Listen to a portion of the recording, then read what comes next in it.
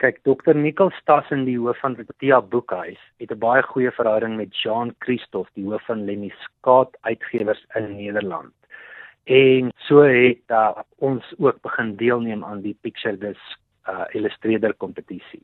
Enige opkomende illustreerders van Suid-Afrika mag inskryf, wat se werk nog nie gepubliseer was van enige publikasiehuis in Suid-Afrika nie. Dit is baie opwindend en dit is 'n baie goeie geleentheid vir enige nuwe kunstenaar of ou kunstenaar wat nie al ooit 'n prenteboek gepubliseer het nie. Daar gaan 3 wenners gekies word en hulle werk gaan in 'n katalogus verskyn en die katalogus gaan na verskillende uitgewers toe.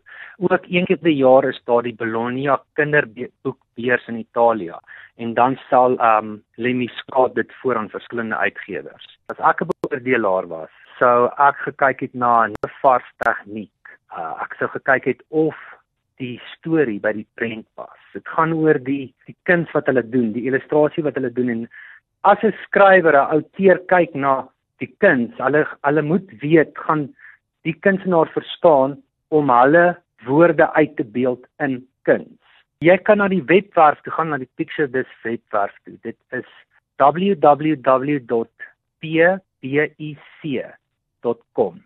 Daarso gaan 'n opsie wees Upload 2020. Op daai upload opsie gaan hulle vir jou die groottes gee wat dit moet wees.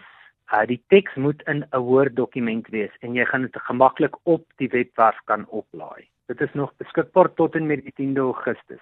Ek gesels met Rion Erasmus oor hierdie baie besonderse geleentheid vir opkomende illustreerders saam met Protea Boekhuis. Rion, is daar nog iets wat jy wil byvoeg? Ek wil net byvoeg dat Protea Boekhuis trots Afrikaans is en ons spesialiseer tans in publikasies van Afrikaanse poësie, dramas, vertalings van die beste kinderboeke ter wêreld in Afrikaans, nie fiksie en Suid-Afrikaanse geskiedenis. Ons versprei ook verskillende uitgewers en ons het 'n groot verskeidenheid in African fiction.